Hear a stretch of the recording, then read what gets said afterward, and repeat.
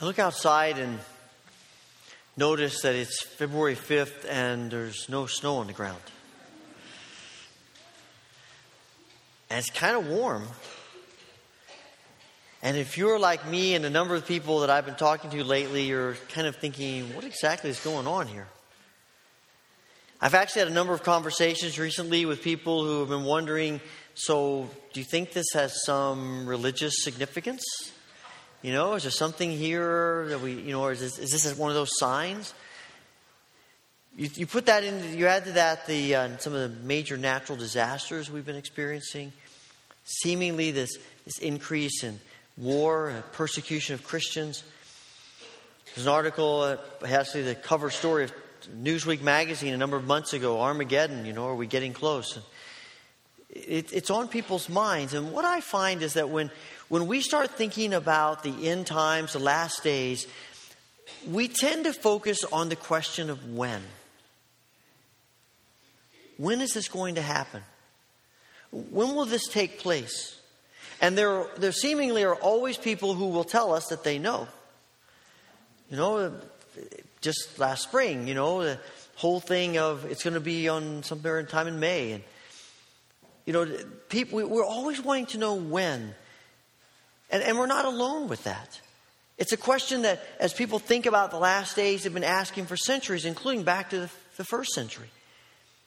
Matthew 24, which the chapter right before the one we just read, Jesus is with his disciples in Jerusalem. It's probably the last week of Jesus' life. Matthew doesn't claim to write his gospel chronologically, but it sure seems to be that way as you match it up with things. It's that last week, they're in Jerusalem, they've just been in the temple, they walk out, and the disciples are in awe of the massive structure of the temple and the beauty of it. And they say to Jesus, aren't these stones amazing? And Jesus says, the day is coming when there won't be one stone upon another. And what's the disciples' question? When will this be? What will be the sign so that we know it's coming?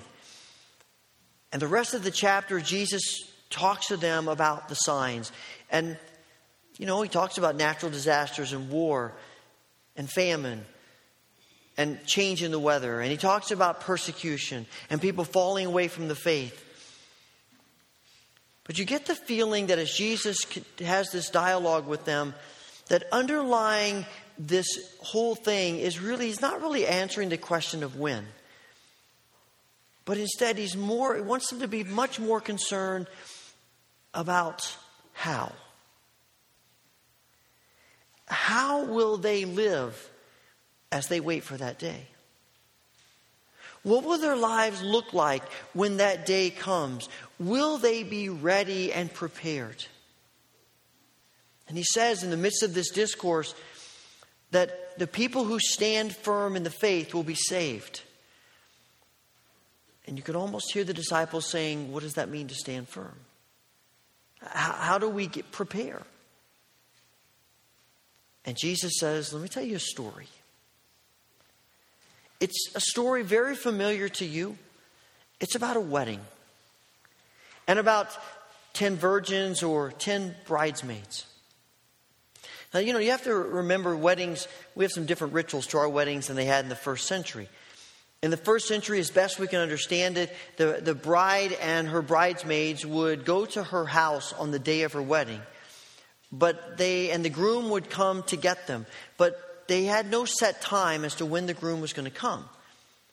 They just had to wait and be ready. Most of the time it took place at night after the day of working.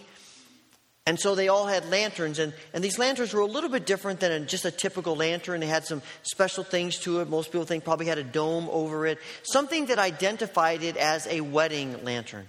And the lantern became sort of your entry ticket into being a part of the wedding procession. Because when the groom came and he picked up the bride and her bridesmaids along with his groomsmen, they made this long procession through the streets of the city and ended up typically at the groom's house or someplace where they had the ceremony and the big feast afterwards. And you weren't a part of the ceremony and you weren't a part of the procession if you didn't have the right lamp. And the lamp was lit so you could see where you were going. And Jesus says there are 10 bridesmaids waiting at the bride's house, and 5 of them he calls wise, and 5 of them he calls foolish. Now, the Greek word for foolish he uses here is moros, which another form of that is moron. And so in essence, Jesus says you have 5 bridesmaids who are wise, sensible, and you have 5 bridesmaids that are something else.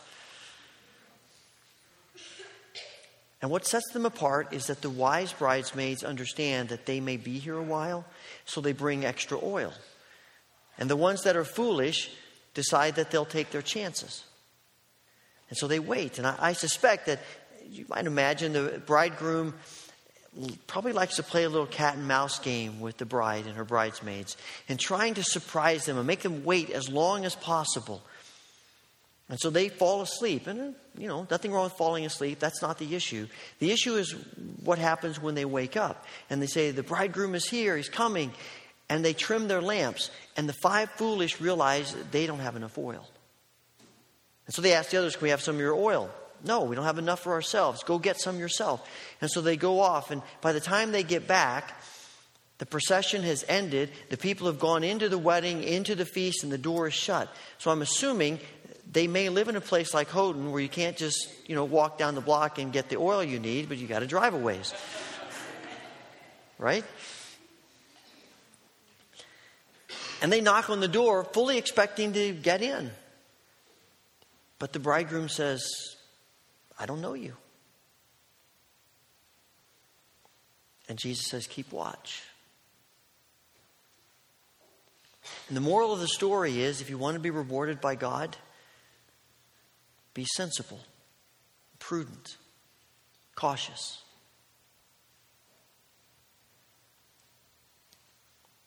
And then Jesus says, but that's not all. Let me tell you another story.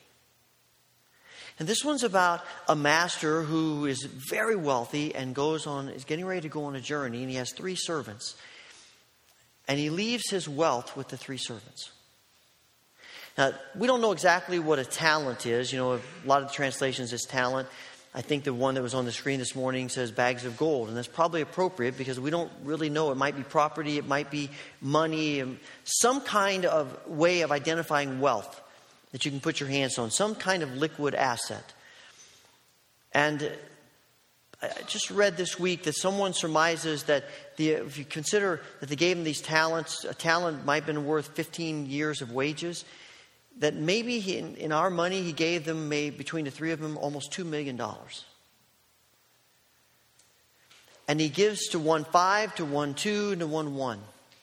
And he leaves. And the one with 5 and the one with 2 go off and they invest theirs, and they double their investment. Which means that they must have taken a high risk to get that kind of high reward. Some people speculate that maybe they started a business. We all know starting a business can be a tricky thing. All it takes is one bad crop. All it takes is the economy taking a dip. And we know businesses are dying all over the place. They take a huge risk. The third guy takes his bag of gold or his talent, and he goes to his house and buries it in the backyard. Sometime later, the master comes back and he says, okay, guys, what do you got for me? And the guy with 5 says, I got 5 more. And the guy with 2 says, I got 2 more. And the master is elated. Way to go, guys. That's awesome. Good for you. It's terrific. In fact, I'm so pleased with you. I want you to come into my home, and I want us to have a more intimate friendship. And the third guy comes and he says, Master, I knew you're a pretty tough guy, and I didn't want to lose what you gave me, so I buried it. And here it is. And I didn't gain any more, but I didn't lose it. And the master says, you wicked, lazy servant. Get rid of him. I don't want him in my sight. Condemn him to the worst place possible. And the moral of this story is, if you want to be rewarded by God, take risks. Be reckless. Now, the paradox of these 2 stories is interesting to me. Because on the one hand, you have bridesmaids who play it safe and are rewarded, and other bridesmaids who play fast and loose with their oil and are punished. And in the other story, you have a servant who plays it safe and he's punished, and a couple of other servants who play fast and loose with their talents and they're rewarded. And we see once again this paradox, this tension of what it means to be a follower of Christ. We come face to face again with the call of God to keep two seemingly opposite truths in tension. That they're not both half true, they're both fully true. And we're called to keep them in tension if we're going to be ready and prepared and live the way we're supposed to live as followers of Christ for when that day comes and He returns. Now, it seems to me that underlying all of the responses of both the bridesmaids and the servants, when we begin to think of it in terms of the spiritual tone, is their view of God. Our view of God is so essential to how we live and how we respond to God. Before Adam and Eve sinned, they had a perfect relationship with God. When God spoke, they knew exactly what He meant. They saw God for who He was and His character and His nature. And when they looked at God, they saw Him just as He was. But the moment sin entered the world, our receptors were damaged. And our understanding of God was twisted and skewed. And we live with that today. Because of our sin, because of the sins that people do against us, because of living in a fallen, sinful world, we have a skewed view of God. We have all kinds of false views of God that we live with, and ways that we imagine God. And even though God's message to us hasn't changed, and He hasn't changed, we don't see Him for who He actually is. And we don't hear Him for what He actually says. And we wrestle with these false views of God, and it creates all kind of havoc for us. And I think that these servants in the story and the bridesmaids in their story, it's their view of God that's determining how they respond in each situation. I'm thinking about the first chapter of John's Gospel. When John writes, "The Word became flesh and made His dwelling among us, and we have seen His glory, the glory of the one and only who came from the Father, full of grace and truth." And it's always intrigued me that Jesus is described in His character and His nature as being full of grace and truth. And I think that's because the Father is full of grace and truth. And I think those two elements of the nature of God are underlying all the responses in the stories. When you look at the story of the bridesmaids, the 5 bridesmaids who are foolish, who are not prepared, I think have a sense of apathy toward God, that He really isn't full of truth. And because of that, He's not going to hold us accountable for what we do and how we live. They're not really serious about God. These bridesmaids don't really care that much about the groom or the bride, because if they did, they would have taken the time to prepare. I mean, 5 of them do. 5 of them know this may take a while. I care enough about the bride and groom. I want to be a part of this wonderful day with them, that I'm going to take the extra time and spend the extra money to make sure that I am ready when the event takes place. But the other 5 say, we'll take our chances. And why would they say that? Except that the bride and groom are just not that important to them. And I think they believe, whether they have a lamp lit or not, if they knock on the door, the bridegroom will say, "Oh, it's no big deal, come on in." And they're surprised because he doesn't. There is a calling on our lives of godly caution, of godly prudence. I think it rests in our ability to enhance and to engage ourselves in the spiritual disciplines, in the means of grace. It's about developing our hearts and our souls, and we can never be too cautious about developing our hearts and our souls.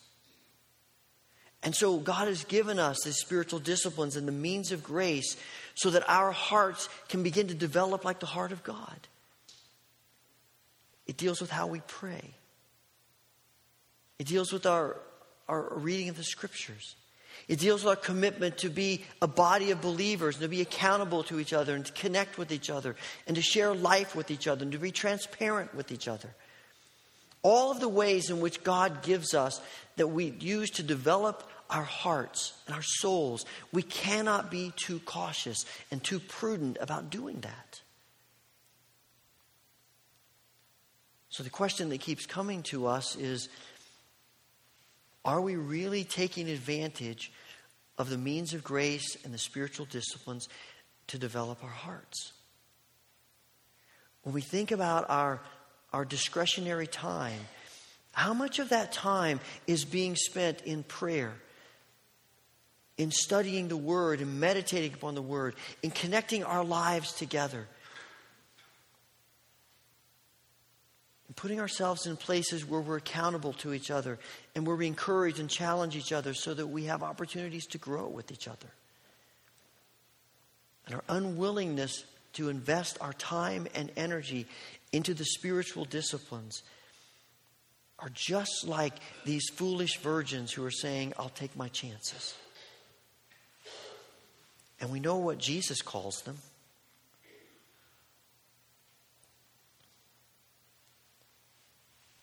When you look at the second story, I think that the false view of God here is about really believing that God is full of grace. And this servant who buries his talent in the ground is so afraid of the master that he won't take any risks. What's interesting to me is that the first two servants don't seem to feel that way about the master. I think they believe that if they take the risk, then they're doing what the master wants them to do.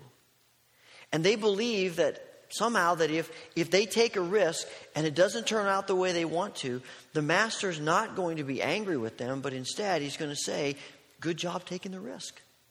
That's what I wanted you to do. And I suspect we struggle with living out our lives. And it looks like the servant who buried his talent in the ground. Because our image of God is warped and twisted. And something in us about this fear of God is that if we take a risk and it doesn't turn out the way we had hoped, or how God hopes, He's going to bring the hammer down on us. Ever feel that way? Ever wonder about that?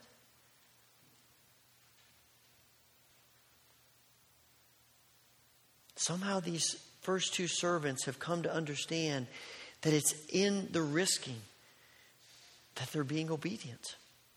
And they're doing what the master wants. And you and I are continually called to risk. How do we risk? We don't take risks in how we develop our heart. We do take risks in how we live in this world. We take risks with generosity, with our resources. That's why we have wanted to do this faith promise, to give us an opportunity to say, I want to trust God about what He wants to give through me in ways that I can't really envision on my own. It comes into how we pray. Do we pray with a safety net? Or do we pray with bold and courageous prayers, asking God to do more than we could ever dream of God doing? To pray for the miraculous and to pray for God to do something more powerful than we could imagine. And you know, of course, the argument to that is, what if God doesn't do it? That's God's problem, not ours. He just calls us to pray bold, confident, risky prayers. Because something in us believes that God can be trusted. And that God is full of grace. That even when our risk doesn't turn out the way we want it to, we've risked, and that's what God wants. And see, it comes down to the nature and the character of God. Because the God who's calling us to risk is the greatest risk taker who has ever been. I mean, this is the God who creates us with free will, knowing full well we're going to reject him. This is the God who creates us and once enters covenant with us and with Israel, even though he knows I'm going to run after other gods. It's the God who sends his Son to be the means of salvation for the world, knowing full well that we're going to put him on a cross. That's why I have a hard time believing in the theological idea of limited atonement. The theology that says that the cross of Christ is so precious and so meaningful that it can only be for people who are going to accept it and receive it positively.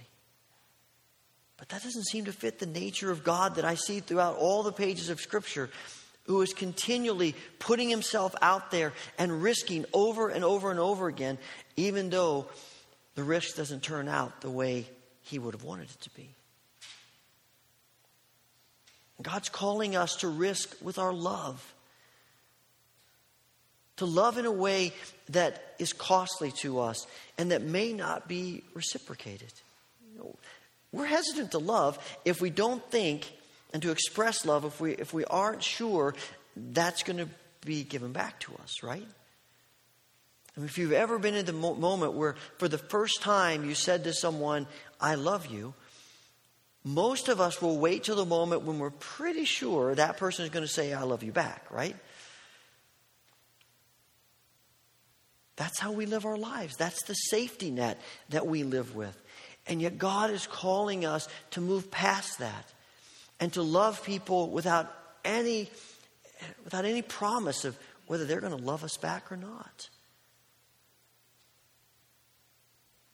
And we live with this kind of reckless abandon in our love and our generosity and our prayers and the way we engage with each other. It's this tension. It's this tension of godly caution on one side and godly recklessness on the other side. And you may be thinking, I don't really like the word reckless. I'm using that word because, in my opinion, most of us are not going to struggle with being too much risk takers. We're going to struggle with being too cautious. And so I've used the word reckless because something to jar us out of this sense of living with a safety net. But it's doing both. Now, granted, there's good caution and bad caution. You know, children, our parents would say to us, look both ways before you cross the street. That's good caution. Or don't run with scissors. Or if you keep that up, your eyes are going to stay that way. There's good caution, and we need to have good caution. And there's good and bad risk. I was in Wegmans a week or so ago, and walked to the back of the store, and they had samples. I love going to the stores that have samples. In fact, we try to time it at Sam's Club where we get the most samples, and then I don't have to buy lunch. I'm kind of cheap that way, but you go into Wegmans and they're having samples at chips and salsa. And I went up to the table and the woman asked a crazy question, would you like a sample? Of course. My question is, how many can I have, right? You go back, you change clothes, you go get another one. So she says, it's chips and salsa. She goes, what kind of salsa do you want? You want mild, medium, or hot? And I thought, I said, I'll try the medium. And she said to me, oh, you're not much of a risk taker, huh? And I said, give me the hot.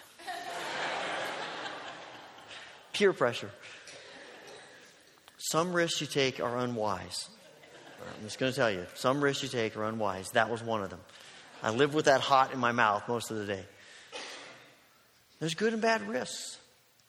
But again, I think for most of us, the struggle is not that we take too many risks, it's that we don't take enough. And we live so far below what God's designs are for our lives. God's thinking huge and big for our lives, and we settle for small. God wants to pour out all the fullness of his blessing on us, and we settle for just this little bit. I keep going back to what F.B. Meyer once said, a pastor from another generation or so back. He said, the greatest disappointment in heaven, if there are going to be disappointments in heaven, is when we come to realize all that God wanted to do in our lives if we had just let him.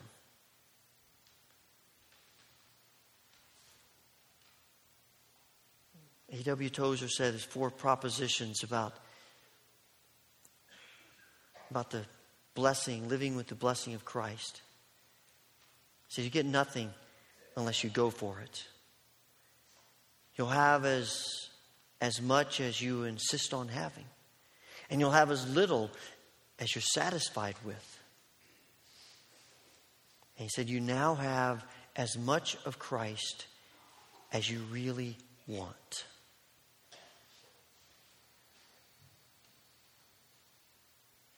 How much of Christ do we want? We live in this tension of godly caution and godly risk-taking. And the way we know whether we are in any way adequately or appropriately living in this tension as God designs is our actions. What we do with our time. How we relate to other people. Because it's one thing to say, I believe that's true. It's another thing to live it. Because what comes out of us is really what we believe. Our actions are simply the result of what's truly inside of us, the priorities, the desires that we want from God in our lives. And the greatest threat, I think, and deception of the enemy about all of this is to cause us to think that a little bit with God is enough. That just getting by is enough. That, it doesn't really matter. But it does. And in fact, the scripture tells us that there are eternal consequences to our willingness and our desire to live out our lives in this paradox, this tension of godly caution and prudence and godly recklessness and risk-taking. In 2005, the movie Batman Begins was released, and it's a little different movie than what I was used to. I grew up in the 60s with the Adam West kind of cartoonish, cheesy kind of television show, the Pop and Zow and all those things. And this is a much darker perspective about Batman, but I like it. There's a lot underlying things in these movies. And Christian Bale plays Bruce Wayne / Batman, and his childhood friend is Rachel Dawes, who's played by Katie Holmes. And as they grow up, their lives go different directions, and Bruce goes off and spends his life doing all kinds of things around the world and getting himself into a lot of trouble in the process. And Rachel stays in Gotham City and becomes an assistant district attorney. And when Bruce Wayne returns to the city, it's a mess. The crime lords are running everything, including the law enforcement. And Rachel, as assistant DA, is trying to clean up what she can, but she's not making much progress. And Bruce Wayne's trying to figure out what he ought to do, and he's beginning to develop this idea about becoming Batman and what he might do about it. But he's also wrestling with all of the wealth that he has and just living a life where he can just kind of flaunt that, and a life of frivolity and just doing what he wants to do. And he's on having one of those days of sort of flaunting his wealth and living frivolously when he has a chance encounter with Rachel. She's watched him and observes what's going on, and she understands what he's doing, and he cares a lot for her, and he sees how disappointed she is in him. And he says to her, Rachel, all of this, it's not really me. Inside, I am more. And she says to him, Bruce, you may be that same great kid that you used to be, but it's not who you are underneath. It's what you do that defines you. And the gospel is calling us about what we do, not what we say we believe, not what we declare is important to us, but how we live our lives. What comes out of us? What are our priorities? What does that look like? As God calls us to this paradox, this tension of godly caution and godly recklessness, so that we can be prepared for His coming on that day by living for Him this day. Gracious Father,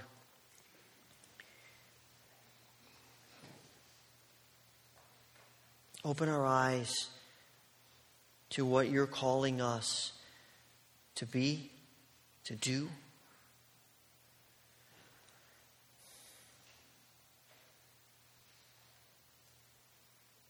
Help us to see a bit more of your call and what it means for our lives to live in this paradox, in this tension, that we might experience the fullness of who you are and intimacy with you, and be ready for your coming every day. Through Christ. Amen.